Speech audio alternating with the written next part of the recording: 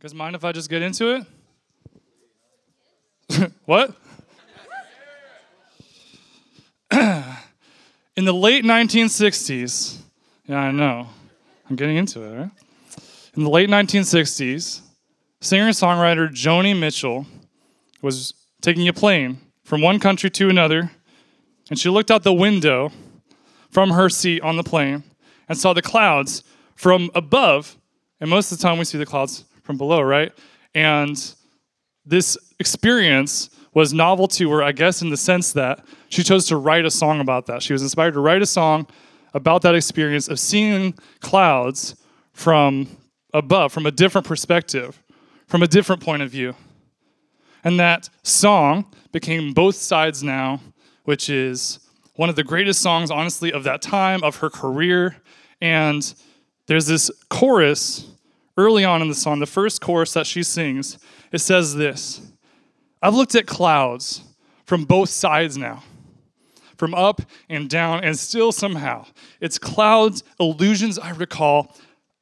I really don't know clouds at all.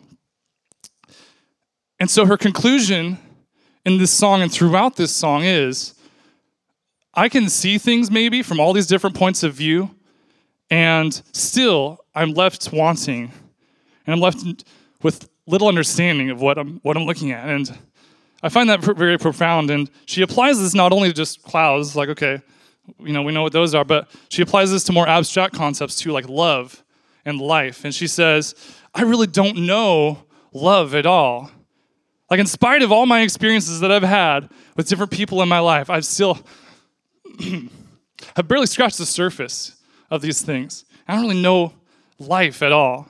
And these are the conclusions she comes to, which is kind of nice, and maybe she's kind of at peace with that in the song, but I find it profound because it shows me, it teaches me, we have a limited perspective. I have a limited perspective. You have a limited perspective. Joni Mitchell has a limited perspective that we can't undo. It's just the way we are. But that's not what this series is about. In Isaiah 55:8, it says, For my thoughts are not your thoughts, neither are your ways my ways, declares the Lord. And in 1 Samuel 16:7, it says, The Lord sees not as man sees. There's this clear difference, this clear contrast between the God we serve and ourselves.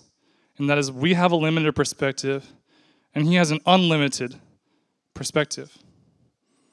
And that's what the series is about, that we're getting into, and with perspective here, reality revealed, right? God has an unlimited perspective. Not only does he have that, but he has given us his Spirit and his Word to give us access to this unlimited perspective.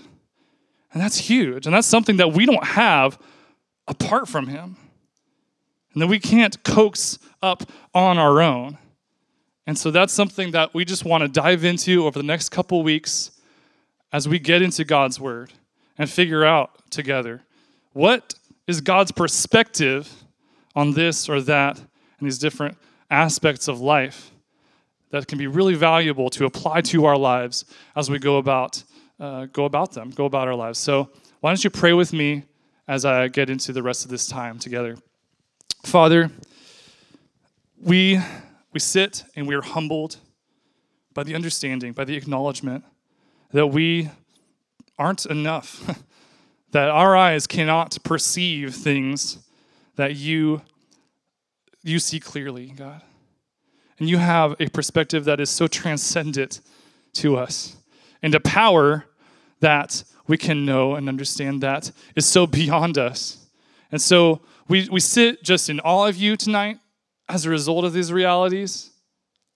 And I pray, Lord, that you would lead us individually in a special way through your Spirit to new heights of perspective, to new ways of seeing the world you've created, the world that we live in. And I pray that we would take that and apply it so that we can live to your glory. And in Jesus' name, I pray these things. Amen. So tonight, my goal is to unpack success, defining success. This is a thing that there's a lot of different maybe ideas about. And what does it mean to be successful? And we have to start with, okay, well, what is a cultural perception of what it means to be successful? I have an image to help describe this. There it is. I find it humorous by now, but I'm pretty sure it's made in earnest, and it has this very aggressive tone to it that I'll walk you through. If you're 20 to 30 and your main circle isn't discussing opening businesses, investing, escaping the 9-to-5, fitness, and self-development, then it's time to find a new circle, right? Your network, I love this, is your net worth. And I mean, I don't know, I find this is kind of like an exaggerated example. But, is this not a message that is sort of, it kind of tugs at you a little bit, like, oh man, I need to start thinking about this stuff, man, these are some, we got the celebrities on there, this is a successful person. They're dressed in their little suits, oh, they know things. And I should do that too, And so it's almost guilting you into you're an idiot if you're not involved in this stuff, that's kind of what it's messaging to me. And, you need to get better friends. And this is this ideal of success that we kind of get fed culturally.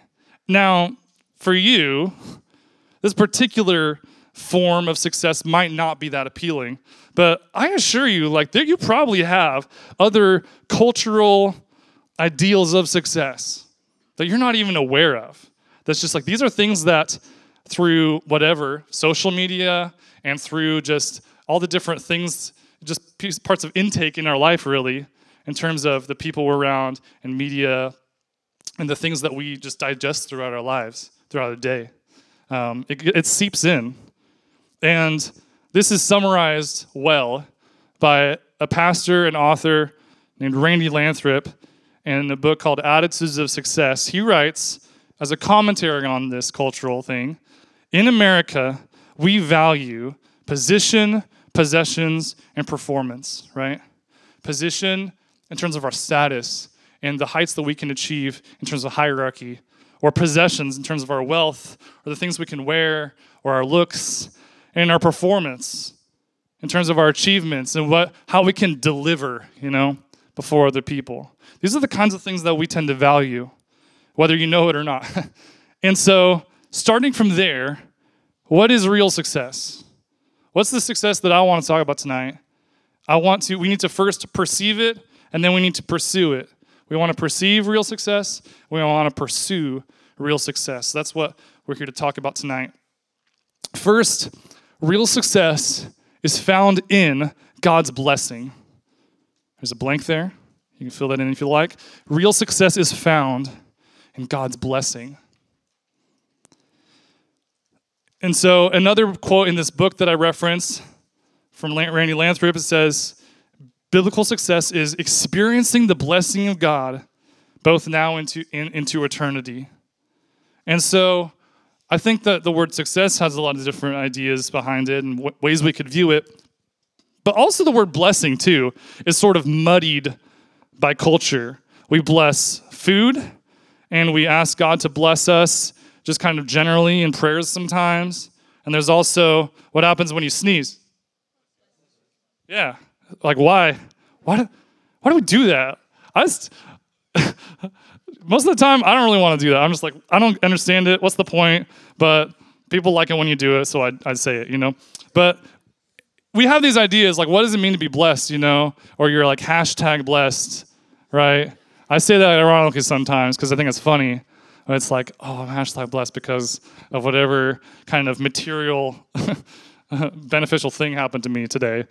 And these are kind of some of our misconceptions. I want to wipe the slate clean a little bit and reset our idea of what does blessed mean. What does blessed mean? There's a passage here that I'm going to read for us. Psalm 1, verses 1-3 says, "Blessed is the man who walks not in the counsel of the wicked, nor stands in the way of sinners, nor sits in the seat of scoffers. But his delight is in what? The law of the Lord. And on his law, he meditates day and night. He is like a tree planted by streams of water that yields its fruit in its season, and its leaf does not wither. In all that he does, he prospers. He prospers. And so this biblical notion of success, while there are these kind of visible attributes, at the end of the day, it's still just a tree. There's nothing flashy about it. But God has enabled this tree and this metaphor to abound and to be blessed with three main things that the Lord does here. And I picked up here. First is satisfaction. Satisfaction. His delight is in the law of the Lord. Guys, to delight in the law of the Lord and to abound in and enjoy time spent with God is the truest form of satisfaction that we can encounter. And we can seek other sources, but ultimately seeking our satisfaction in God is what matters. And that satisfaction is not something that might be outwardly perceived as a successful person. Like you can't see it, right? And provision. Provision's another thing. Its leaf does not wither. God provides for the kind of person who he chooses to bless. God provides for him and delivers him from hardship. And so, even though this person might not have overflowing abundance of possessions or whatever, God provides. And they have what they need. And that's enough. To be content in of itself is such a beautiful picture of being blessed by God. And then after satisfaction and provision, there's fruitfulness. Fruitfulness. This tree yields its fruit in its season. One amazing blessing of God is that we, when enabled to do so, when we're walking with him, we produce the fruit of righteousness and of good works and of deeds in ways that glorify him and bless other people and cause benefit to other people. And so we see here satisfaction, provision, and fruitfulness. These are some keys of the blessed life, according to Psalm 1.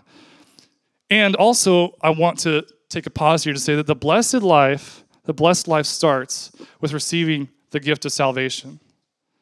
It's here where this person delights in God, and they are planted by the streams of water. And so, when you choose to give your life to Jesus for the first time, you are firmly planted in that stream, and you cannot be uprooted. And you get to experience the life that comes from receiving the nutrients from that stream. And so that is where we begin. That's where the blessed life begins, is in understanding that God has sent Jesus to die in your place. And in spite of every failure and every sin that you've committed, he chose to take that punishment upon himself so that we could experience, success. New life in him, the blessed life, both now and into eternity. And so that's where we begin. That's where we begin. And so one more facet of perceiving success that I want to mention is that success is not the avoidance of trouble. Success is not the avoidance of trouble. See, a lot of people are chasing cultural success because they think that because of the peace that they think it will bring. We think that, okay, I'm not knocking what anyone's doing with their life, but you got your university major, you're going to major and you're going to graduate, and then after that you get a good job. Why? So you can make good money. Why? So you can have security, right? And you can feel like, oh man, I've got all these financial problems perhaps right now. I'm struggling, but if I can kind of get there, then I'm not going to struggle with that anymore, and I'm going to have peace. And that problem's going to be solved and resolved. And I want you to know, like, the truest peace, the only peace that we can experience comes from the blessed life that comes from being planted by that stream that we talked about in Psalm 1. And so we chase this in all different ways. Man, if I just get that spouse and I'm no longer worried about my love life, it's like I'll be at peace. Or if I have this position in this company or some sort of authority, people respect me, then I'll have peace.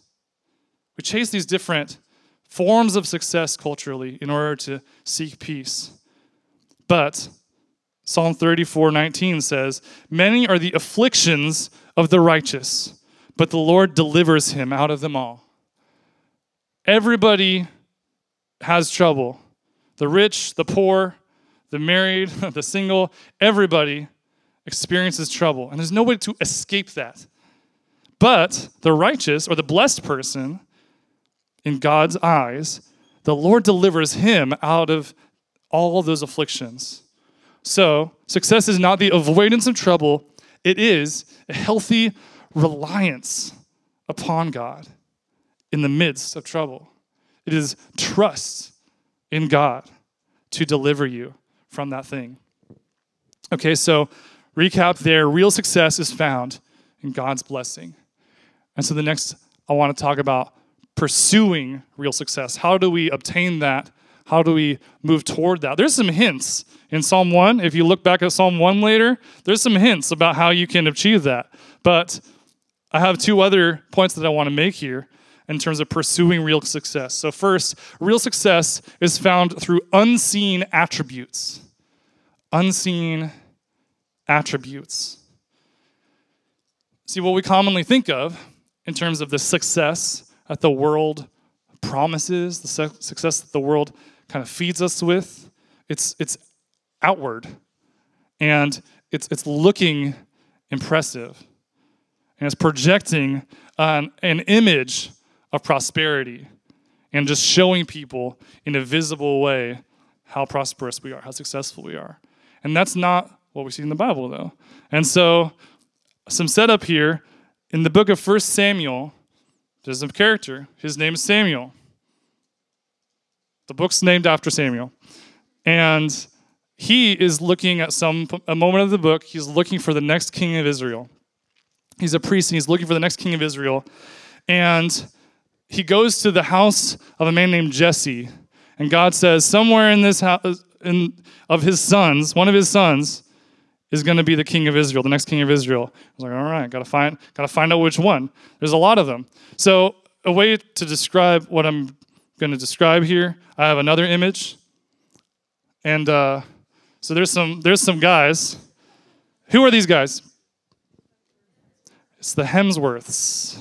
Yes. And so basically, picture Samuel walks into Jesse's home. And he's these sons, and picture these three guys plus 5 more in descending order of height and handsomeness.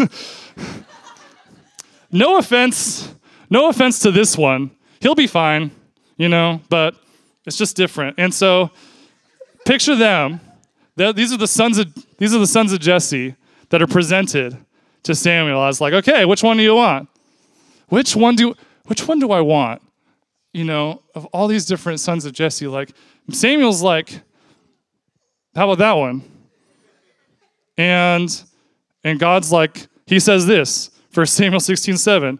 But the Lord said to Samuel, do not look on his appearance or on the height of his stature, because I have rejected him.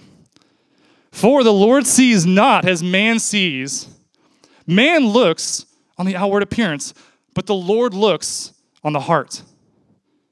And so God says, don't do it. He says, okay. He moves to Liam, right? And he says, all right, how about him? He'll do. I'm looking for the king of Israel, right? He needs to be able to get things done. He'll do. And God says, no, not him. And we keep moving down the line. And the candidates get progressively weaker in terms of their this appearance. And Samuel's kind of getting bummed out, man, this guy has to lead the people of Israel. This is ridiculous. And so, but David is this last son all the way down the line. He's the last son. He's the least obvious candidate to be the king of Israel, way over here. And so, and but it's in reality, God wants David. And so Samuel is like, all right, I guess I'll do it. And he anoints David then and there to be king at a later time. And in the next chapter, David throws a sling and hits a giant in the forehead, and Goliath is conquered by David and his courage and his desire to glorify God with the work of his hands and his choices to stand up to this foe. And then in the next chapter, it's talking about all these different things that God is enabling and blessing David to do. And it gives us the secret to David's success. First, the Lord looks on the heart, right? Well, in 1 Samuel 18:14, it says, David had success in all his undertakings. Why? For the Lord was with him. For the Lord was with him. And was the Lord with him, next to him? And people could say, hey, he's got the Lord with him. This is a visible, no, right? The Lord was with him not in a physical presence. He didn't have a halo over his head. He didn't have a beam of light surrounding him. There was no visible thing there. It was just the unseen presence of the Lord within David and with David, and David's unseen heart to obey.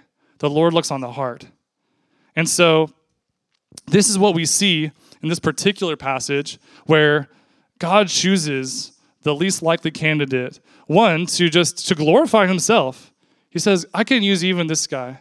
And two, it's because he saw through to David's heart in a way that Samuel or his brothers or his father couldn't. And that's what God is looking for in a person that he wants to bless. And so we need to cultivate these unseen attributes of a person after God's own heart. And there's a whole host of ways that we can try and do that. But just that general concept, we're not looking for an outward show of our success or our ability to impress or succeed in some way or another. And so to end this section, 2 Corinthians 4:16 says, so we do not lose heart. Why? Because our outer self is wasting away. My almost 30-year-old self is wasting away. That's great. What's up with that? It just happens. You get older, guys. Our outer self is wasting away, but our inner self is being renewed day by day. This is a thing that does not fade, does not grow old and cause to deteriorate like our outward appearance. But inwardly, if you make the choice every day to walk with God and to develop your relationship with God, and through your relationship with God to cultivate unseen attributes like humility, teachability, patience, fear of the Lord, trust in the Lord, these different things that set you up as a person that God wants to use and to bless. That is what's going to help you to progress and be blessed in ways that might not even be noticeable to the people around you.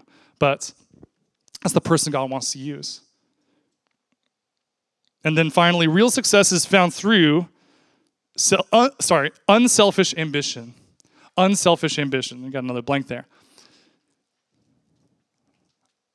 And what I'm getting this terminology from is the book of Philippians. There's two things that I want to get into before we close. We have unselfish ambition and selfish ambition. So Philippians 2:3 says, do nothing from selfish ambition or conceit, but in humility count others more significant than yourselves. This is a countercultural idea, right? This is a countercultural idea because we're indoctrinated to put ourselves first and to be self-seeking, right? We want to promote ourselves. We want to lift ourselves up in order to be seen by others, to be successful in others' eyes. But in this verse, and we can kind of picture, okay, we want to be unselfish. We don't want to do anything from selfish ambition. And we see this too in Psalm 115. Not to us, Lord, not to us, but to your name be the glory because of your love and faithfulness. And so you can glorify yourself. That's an option. It's not the right option. You can glorify yourself or you can glorify God. And those are the two options there. But this idea of ambition is interesting to me, because even the word ambition, there's this almost negative connotation. It's almost like you're too zealous or too passionate toward a particular goal. It might kind of depend on, I don't know, where you're coming from in terms of, okay, is ambition good or bad? And we see selfish ambition, we're like, okay, that's bad. We know that's bad.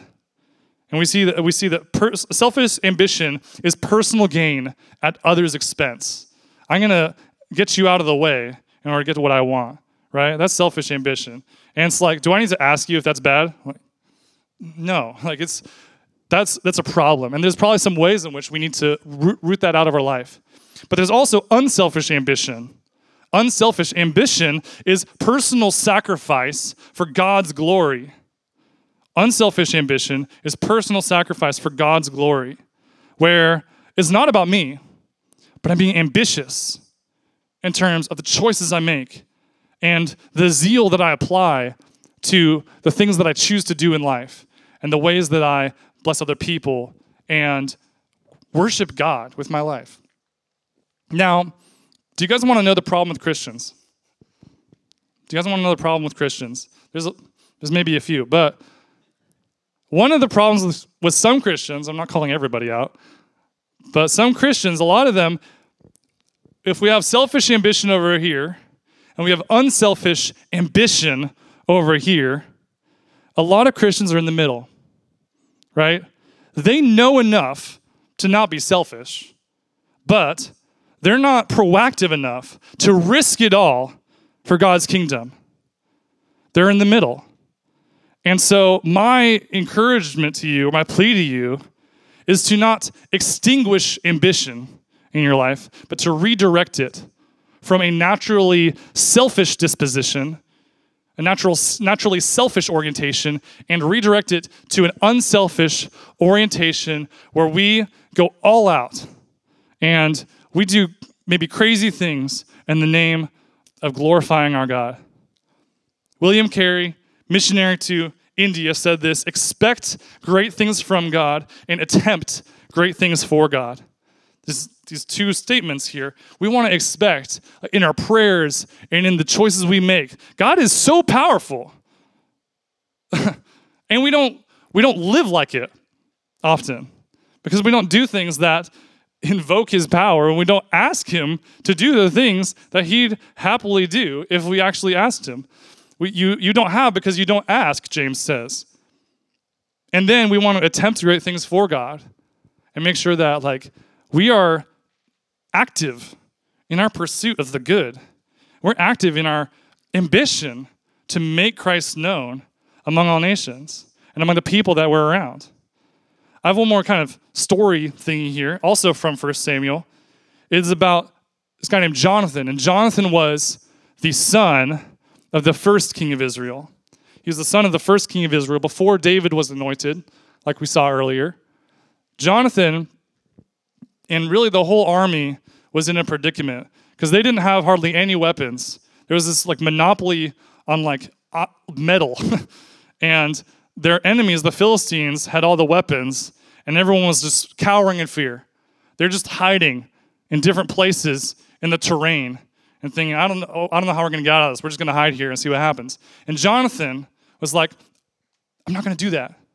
I'm not going to do that. I need to go do something, hoping, praying, and assuming that God is going to work through this, work through my obedience, my choice to go big in courage for his glory. Jonathan said to his young armor bearer, 1 Samuel 14, he said, come, let's go over to the outpost of those uncircumcised men. Perhaps the Lord will act on our behalf. Perhaps we can defeat them. Perhaps the Lord will act on our behalf. Nothing can hinder the Lord from saving, whether by many or by few. He knows. It's just the two of them. Just two guys, and they're going to try and overtake this outpost of these Philistines, these enemies of Israel, these enemies of God. And he says, God is capable of doing this, so let's go out there and see if he'll choose to use us or not. And he put himself out there. he risked it all. And what happened is they successfully defeated that garrison, this outpost of 20 guys in an area. And this one act of obedience set the whole camp of Philistines in a tizzy, and they're like, whoa, what's going on? And they start panicking. And the other people in the Israelite camp were like, oh, this is to our advantage. They don't know what's going on. We're going to attack now. This whole action of Jonathan and his armor bearers, 2 guys, emboldened the whole rest of the Israelite army to go and fight that battle, understanding that God is in control and he wants to use us if we choose to step forward in faith and choose to go into battle, even when it seems impossible. Now, there's 2 insights on this phenomenon as I'm getting there. I'm wrapping up, guys. Don't worry. From Pastor Erwin McManus. He wrote this book called Chasing Daylight. And he kind of is, throughout that book, he's examining this situation in 1 Samuel 14. And it's really interesting. And there's 2 insights on this that I want to cover. First, he writes this: the greatest danger that success brings, aside from arrogance, is the fear of losing what has been gained.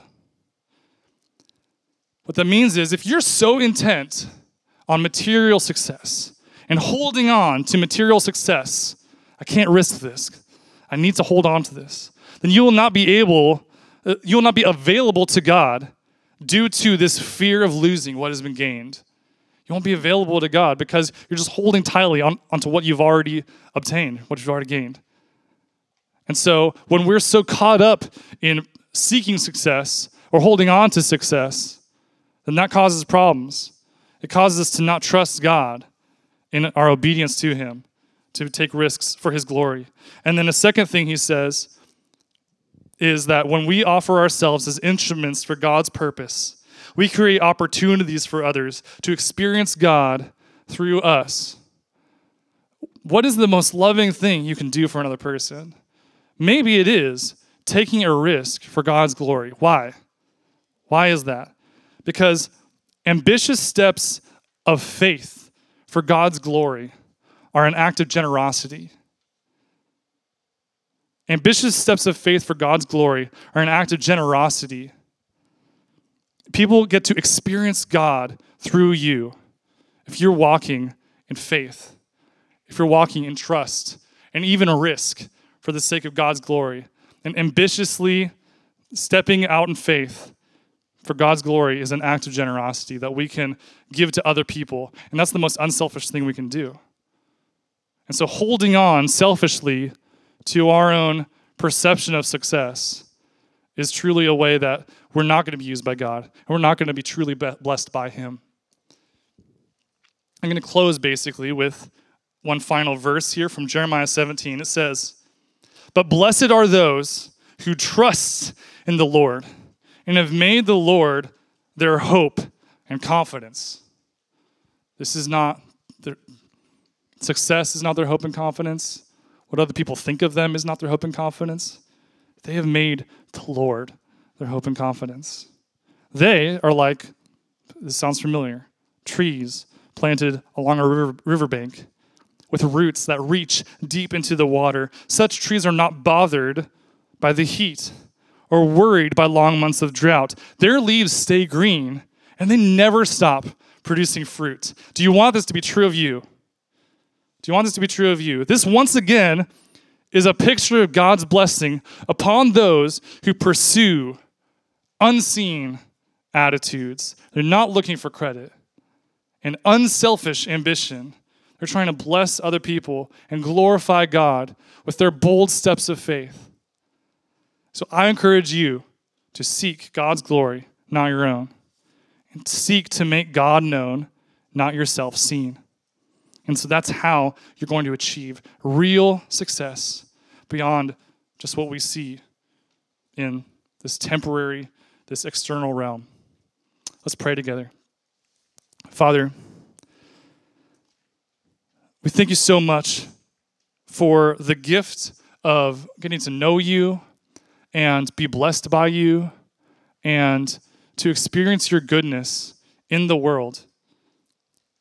And I pray, God, that you would just give us and put on our hearts a word of action and obedience to what your word tells us and what I believe your Spirit is prompting us within each one of us.